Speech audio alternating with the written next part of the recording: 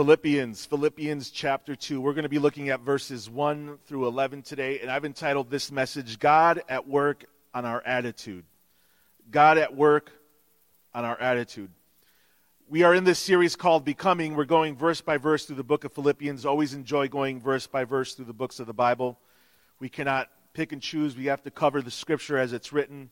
And I believe there's deep treasure that's pulled out of these really highly impactful, really thick scriptures that sometimes we go through doing a scripture by scripture, verse by verse study.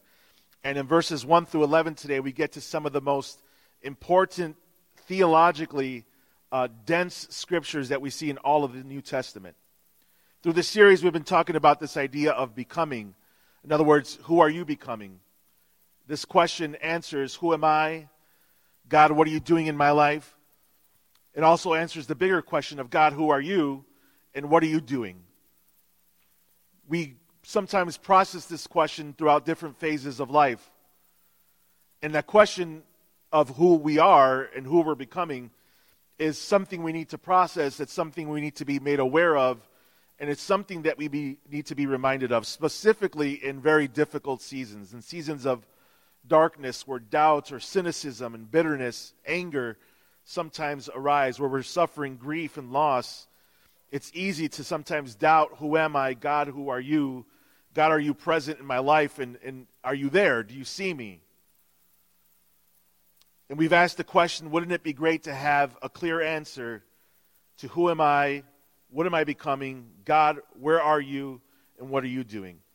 And we say that the book of Philippians does this. It helps us answer the question of who am I? It's written by the Apostle Paul. He's in a Roman jail. I've showed you pictures before of this jail. It was not a very comfortable place. He was literally chained to a guard 24 hours a day. And whenever he needed permission to move, he needed to ask the guard. If he needed to use the bathroom, the guard was there. When he slept, the guard was there. I mean, this was a very challenging, difficult time. On top of that, messengers come to visit Paul, and they tell him that the church that he planted back in Philippi is struggling.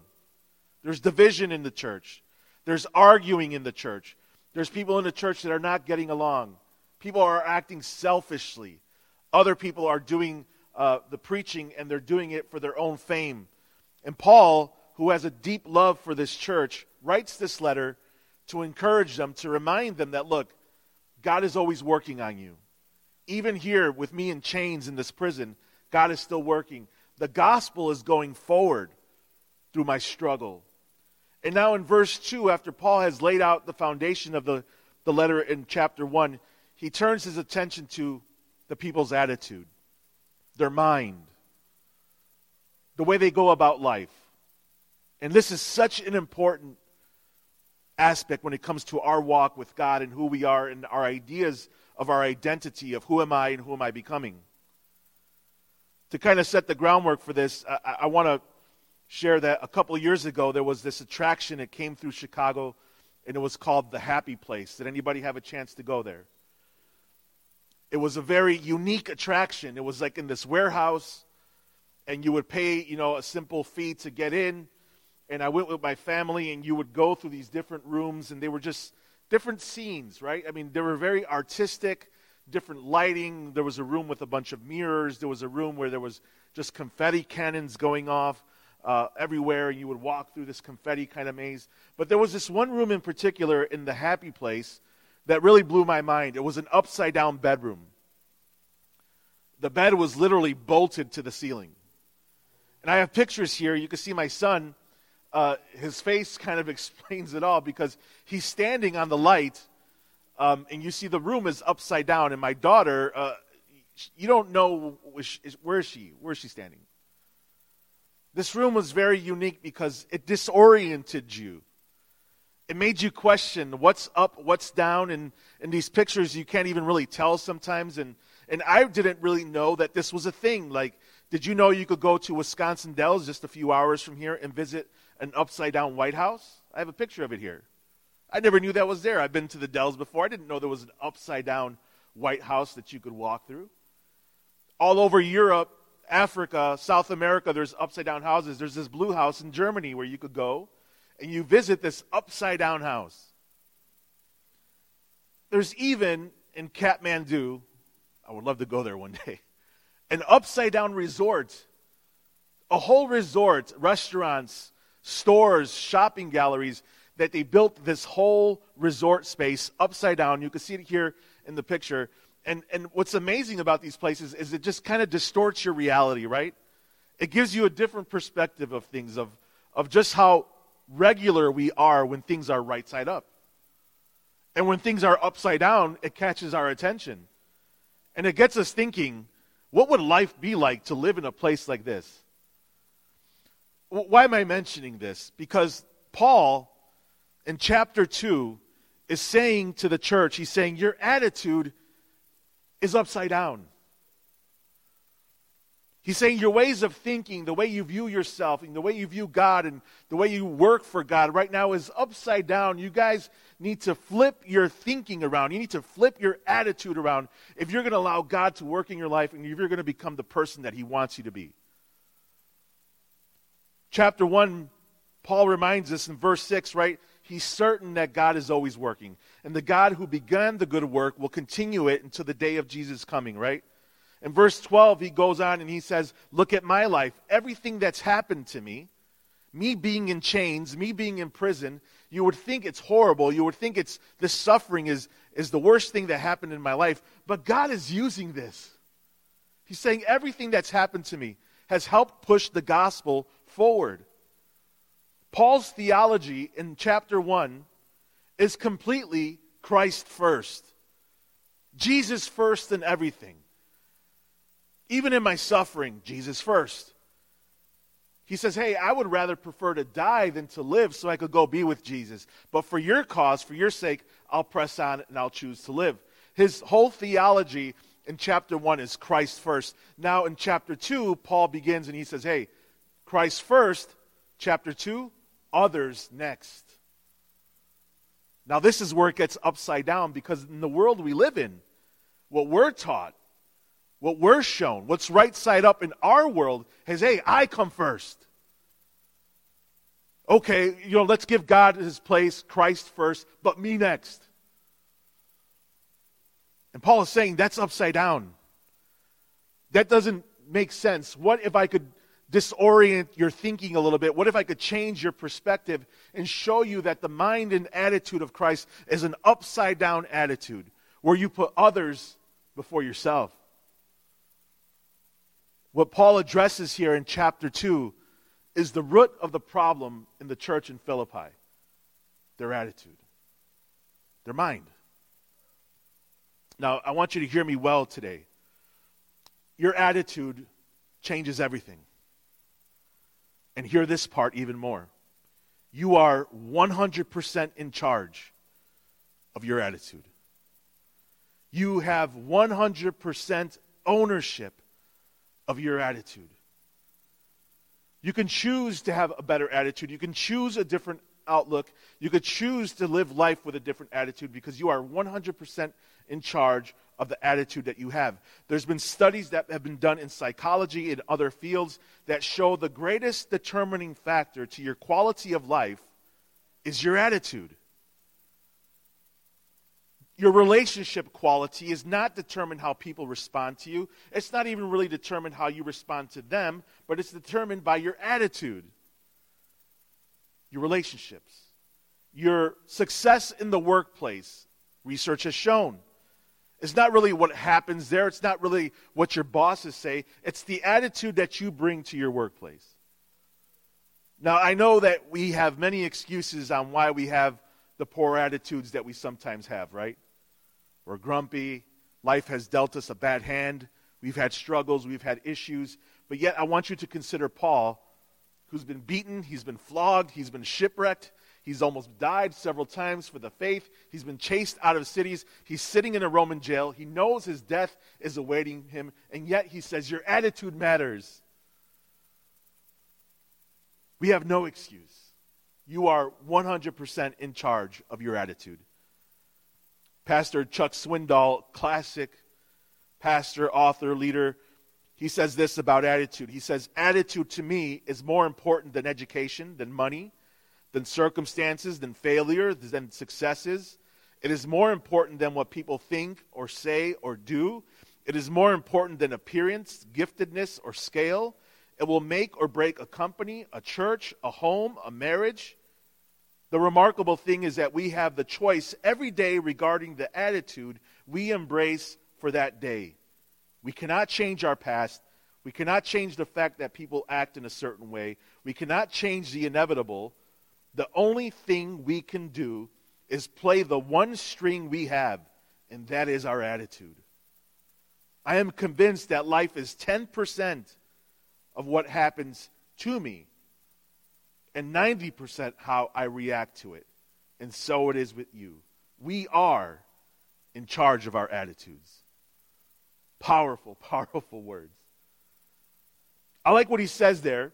I'm convinced that life is 10% what happens to me and 90% how I react to it. Another way to say that is life is 90%. He says, I'm convinced that life is 10% of what happens to me and 90% of how I react to it. Another way of saying that is life is 10% of what happens to you and life is 90% of what happens through you. 10% of what happens to me, 90% of what happens through me. So here's where the world has it upside down. Because they would say life is 90% of what happens to me.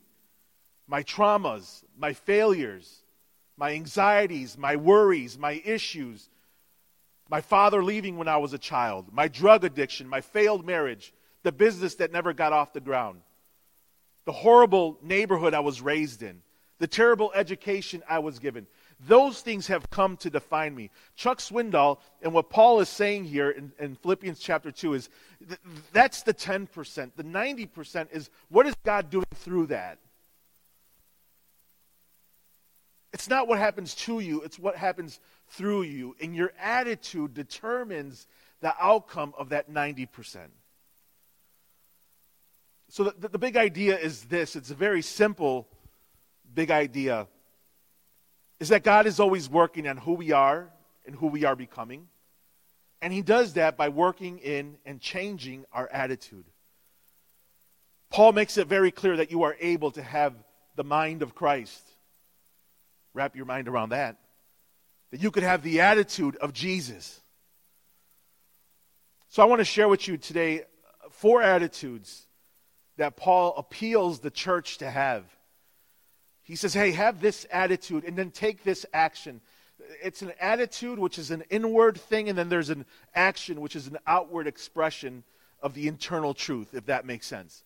So I want to share with you the 4 attitudes and then the actions that go with those attitudes. And the first one, beginning in chapter 1, I call the attitude of submission. It's the attitude of knowing that you're below God. And God is in control of all things in your life. And God determines your steps.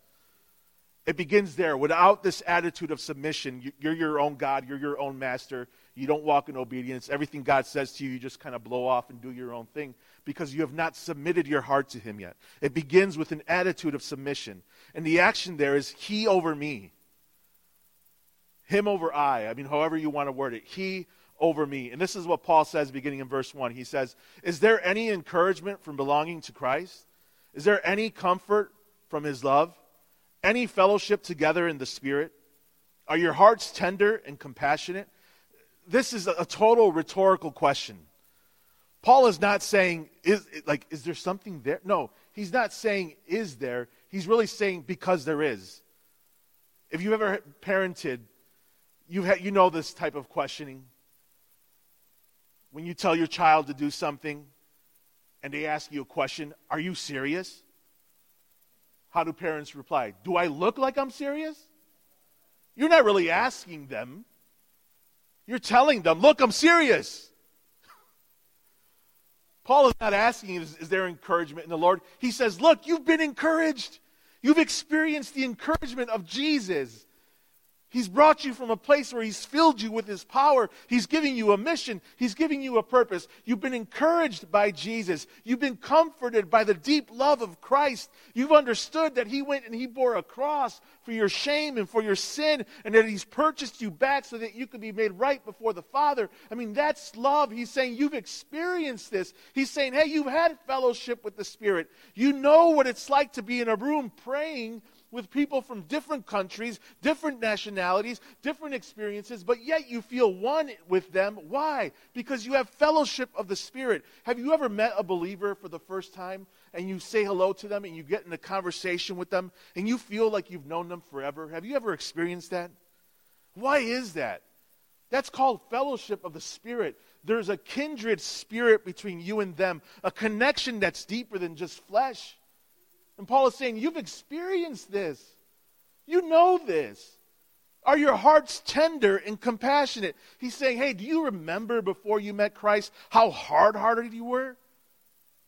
How you didn't really care about others? How you really didn't care about people? But now your hearts are tender. Your hearts are soft. You're compassionate. God has filled you with His mercy, with His love, with His grace. He's saying, hey, do you remember this stuff?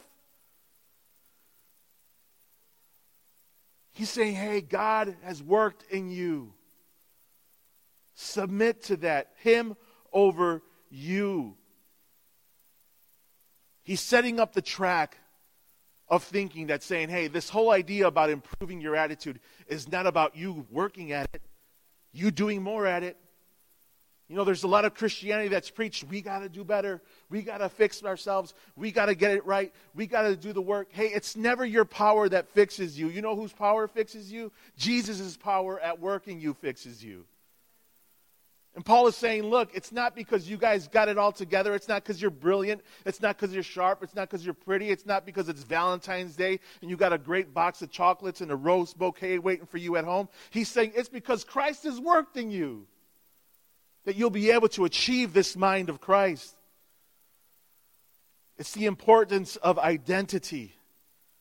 It's saying you are found in the love, in the embrace, in the presence of Jesus. And everything we do flows from who we are. And you can't live in a way of the Father unless you have the heart of the Father. You need this identity. You need to know that you are operating in this submission to God, that it's He over me, that it's His ways over my ways, that it's only going to be in His power and His strength that I'm able to achieve or even get close to this attitude that I need to live in a way that's worthy of the gospel. So we need this identity. We need to have this foundation. Now, how do we live this way? Paul just begins to say, hey, you've been encouraged, you've been loved, you have fellowship, you've been changed. So now do this. Verse 2, he says, then make me truly happy by agreeing wholeheartedly with each other, loving one another, and working together with one mind. Another word for mind there is attitude. With one attitude and one purpose. The idea of one mind or attitude says that we're empowered. We're empowered with a different type of mind, to have a different type of attitude. An attitude that's not shaped by your temporary struggle, but an attitude that's shaped by your eternal reality. That God loves you. That you've been saved, that you've been redeemed, that you've been healed, that you've been made whole in His eyes. This idea that we could have this one mind and purpose means that we're part of something bigger than ourselves. It's not shaped by being tied to a Roman guard in jail. It's tied in Paul knowing that even if he dies, he inherits the kingdom. It's this idea, this reality that leads our mind to be renewed, that allows us to agree with one another, that allows you to love one another. It allows us here now to gather into this place where we all have different interests. There's not uniformity in this house, but there's unity in this house. There's unity in purpose and unity in mind and mission. Make disciples. Preach the gospel into all nations. There's not uniformity in how we do it, but there's unity in the mission behind it. And Paul is saying, agree with one another. Make me happy. Make my joy complete. It's the attitude of submission, knowing that it's he over me. The second attitude that Paul goes on to describe is an attitude of selflessness. Not selfishness, but selflessness. And the action there is to look at people and say, it's you over me, or you over I. The first attitude, submission, he over me.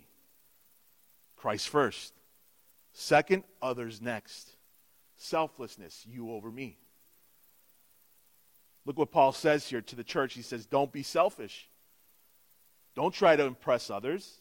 Be humble. Thinking of others as better than yourselves. Don't look out only for your own interest, but take an interest in others too. Talk about upside down. Everything we're taught in this world, you're number one. Look out for yourself. Paul's flipping it and he's saying, hey, what if I disorient you? What if I give you a different perception of reality and I say, hey, be selfless? What Paul is really addressing here is the root of all sin. You know what the root of all sin is? Pride. Pride is the root of all sin. Any sin you could think of. Any sin. Pull the thread on that, and what you'll arrive at the genesis of that sin, is pride. And Paul is saying, look, do nothing out of your own self-interest. Don't self-exalt yourself. You know, there was once a person who self-exalted themselves. He exalted himself above God, as a matter of fact. And you know what happened to that person? He was kicked out of heaven. His name was Lucifer.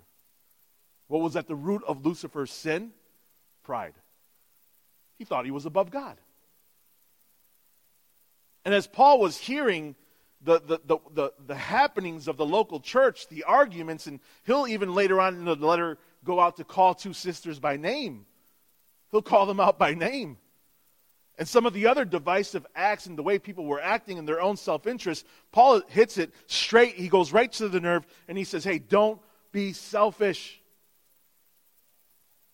Selfish ambition, we all see the danger of selfish ambition, right? I mean, it's ruined families.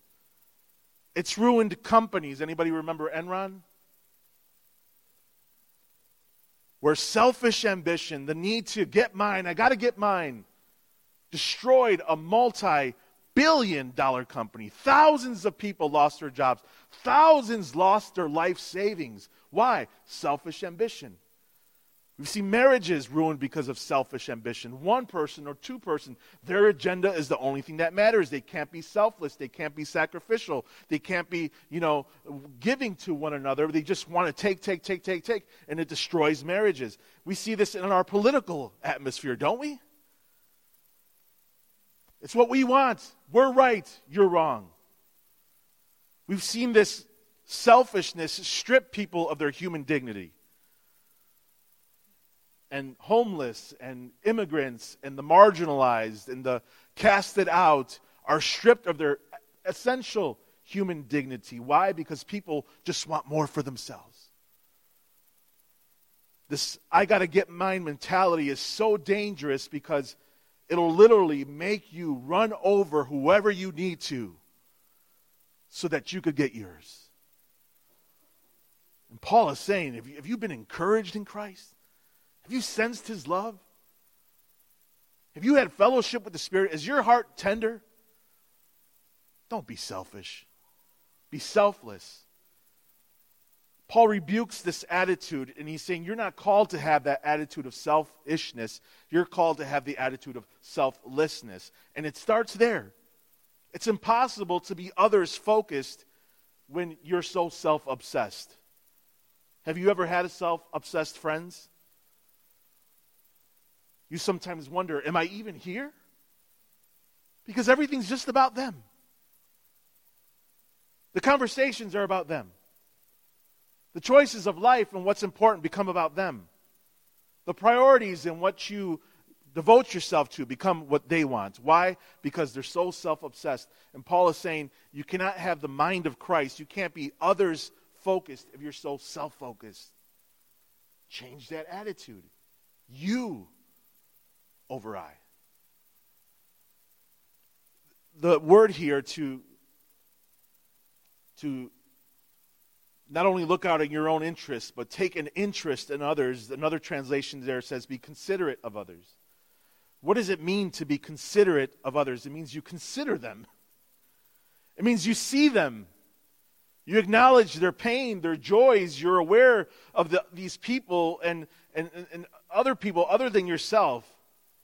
It's hard to do that when your heart is so buried in pride. It means that you not only see others, it means you hear them. You hear their stories, hear where they hurt, hear their successes, hear their anxieties. One of the greatest commodities that you have to give, and you are 100% control of this commodity, and you get to choose how much you give of it, and it's endless, is your empathy.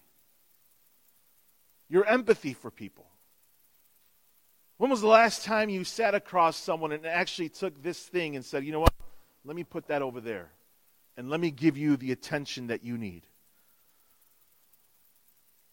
You have an endless supply of empathy. God has created you that way. It's the greatest commodity, one of the greatest commodities that you have to give. And the way you consider others or you take interest in others is to hear them. It's very simple. Another thing you do is understand others. Before you ask to be understood, try understanding others. This idea of seeing others, of hearing others, of understanding others, it will change your relationships. It will change your marriage. It will change your home. It will change communities. It will change neighborhoods because its ripple effects are felt in long distances. And Paul is saying here, don't be selfish. Be selfless. In verse 5, he gives us the ultimate role model, right? The ultimate example, Jesus Christ. And this is the next attitude that he says, not only do we need to have the attitude of submission, but we need to have the attitude of selflessness. We also need to have the attitude of humility. And the action of the attitude of humility is out over in. In other words, I prefer to pour myself out than having people fill me in. Now, this is where Paul gets into one of the deepest theologically dense statements made in the entire New Testament. This is what's called the kenosis. The kenosis passage. Kenosis is a Greek word which means emptying out. To empty something out means kenosis. And what Paul is describing here is how Jesus emptied himself out. Now, this is where some weird, theologically twisted people have taken Scripture and disoriented it and misrepresented it. So I want to be very clear on what the Scripture says and what the Scripture doesn't say. But this is the kenosis. This is about Jesus pouring himself out and choosing to do so rather than being a person who says, constantly fill me in. And Paul uses him as the example of humility, of what it means to live a life desiring to be poured out. God, use me and use my life. Use what you've given me and help me pour it out, because I would rather prefer that my life be poured out than constantly being filled in. Kenosis. In verse 5, he says, you must have the same attitude that Christ Jesus had. He makes it clear you could have this attitude. No excuses. If you're in Christ, if Christ is alive in you, if the Holy Spirit has residence within you, you must have this mind. You must have this attitude. You must be submitted like Jesus was submitted to the Father. You must be selfless like Jesus was selfless. And you must be humble. You must act in humility like Jesus did. Not try to. He says you must have the same attitude that Christ Jesus had. Now here it is. Though he was God, though Jesus was fully God, never existed without being God, he did not think of equality with God as something to cling on to. Instead, he gave up his divine privileges. The word there is kenosis. Instead, Jesus poured himself out.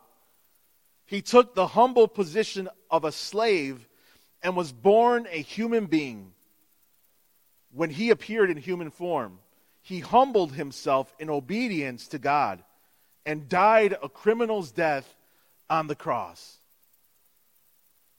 Let's unpack this a little bit.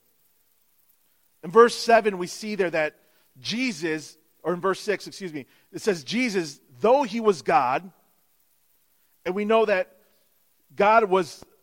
Jesus was the Word made flesh. In the beginning was the Word, and the Word was God, and the Word was with God. And in John chapter 1, later on, it says, and the Word became made flesh within us, right? That this is known as the incarnation. It's God coming to dwell on earth in a human form through the person of Jesus. So Paul is making it clear here that, look, Jesus was always God. He will always be God. Always existed before the beginning of time. We know this as the Trinity. God the Father, God the Son, God the Holy Spirit. And he's saying, even though Jesus was God, he didn't think he needed to hold on to his godliness because he was insecure, because he needed to have power over people. Why didn't Jesus need to hold on to equality with God? Because he always had it. He didn't need to hold on to it. He always had it. He always was God. But it says instead, he gave up his divine privileges, right? That means Jesus didn't come to the earth, born an adult, swinging a hammer, saying, let's get it on, Satan. We're going to fix this thing right now. No, Jesus gave up those divine privileges. He kenosis, right? He poured himself out. He gave up those divine privileges and came and was born a baby who grew up, who went through puberty, who experienced growth pains, who understood what it was like to be rejected, who understood what it was like to be betrayed, who understood and felt the pain of the whips across his back, of the thorns being pushed upon his head. Jesus did not need to give up those divine privileges because he was fully God. At a snap of his finger, it could have been all done. But he was submitted to the Father and the Father's will. That was his attitude. He came and he was selfless. It says he came and he took human form and he took the form of a servant. Jesus didn't come to be served. He came to serve others. He came to pour out.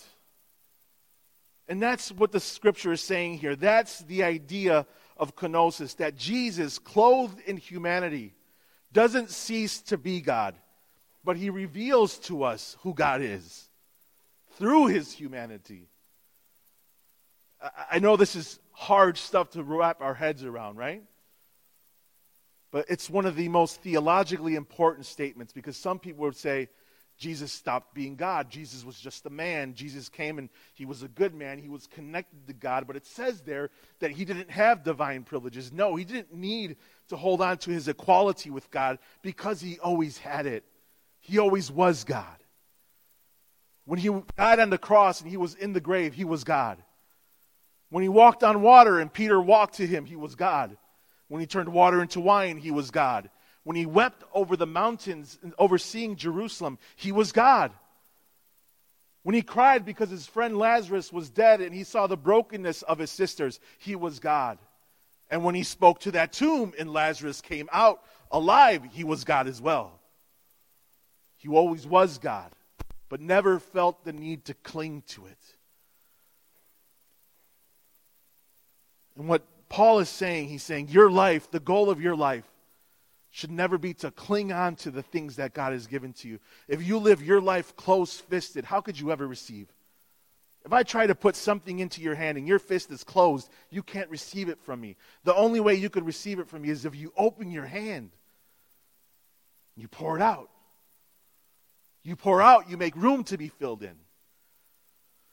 It's upside down because in this life, we're taught, you fill yourself up. You take, you get yours. And Paul is saying, change your attitude. It's the attitude, right? It's this attitude that matters, that changes your outlook on things, of selflessness.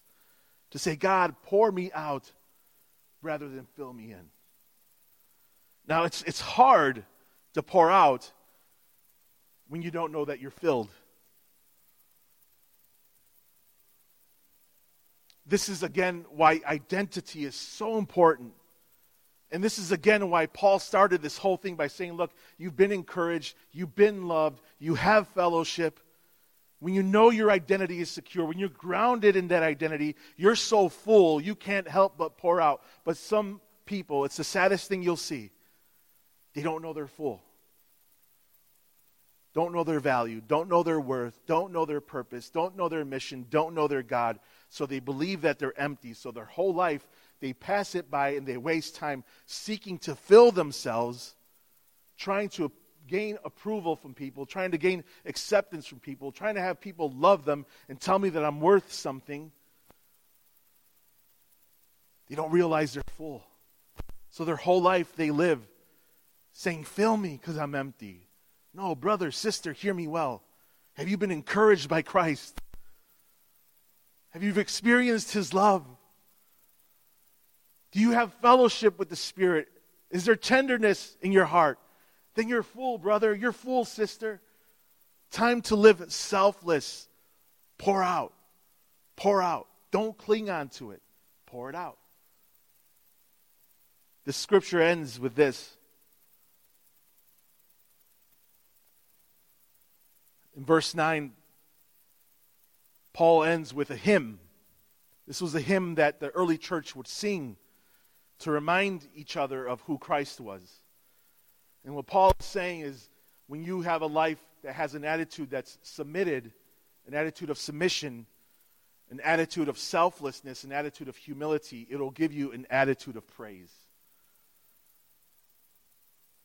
And the action with praise is that your devotion, your attention, your words, your life is always up and not around.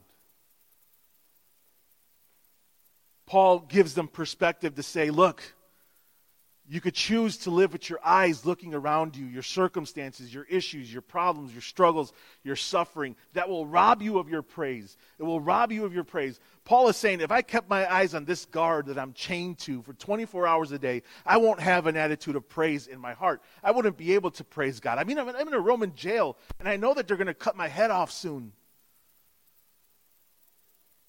But my attitude is not looking around. My attitude is always eyes up. Mind up, love up, praise up. Why? Jesus. He says, therefore, God elevated him. He said, God took this perfect example of humility and selflessness, elevated him to a place of highest honor, and gave him the name above all other names, that at the name of Jesus, no other name. This is Paul laying it down here, saying, look, this is why we are selfless. This is why we're submitted. This is why we have humility in our hearts. Because at the name of Jesus, every knee should bow, in heaven and in earth and under the earth, and every tongue declare that Jesus Christ is Lord, to the glory of God the Father. He's saying, look, who are we becoming? We're becoming more like Jesus. How are we becoming like that? By being selfless, being humble, being submitted, and having an attitude of praise. Listen, you don't need to wait till you reach eternity to praise God. You could praise God today. You don't need to wait for the greatest thing to happen in your life, the breakthroughs to happen in your life. You don't need to wait till then to praise God. You could praise God today. You are loved by the King. You've been empowered to have the same mind and attitude that He does. The downward action of the kingdom. You think about the kingdom of heaven and Jesus being the king of that kingdom. The downward action of that, the humility, the posture of staying low. The posture of staying low gives you a position of power so that you could go up. I played football, and in football they teach you, when you block, you don't block high. They teach you stay low. Why do you stay low when you block? Because when you stay low, you have leverage. You block from a place of strength when you stay low. The second you get high in football, you get run over. Same thing in the kingdom.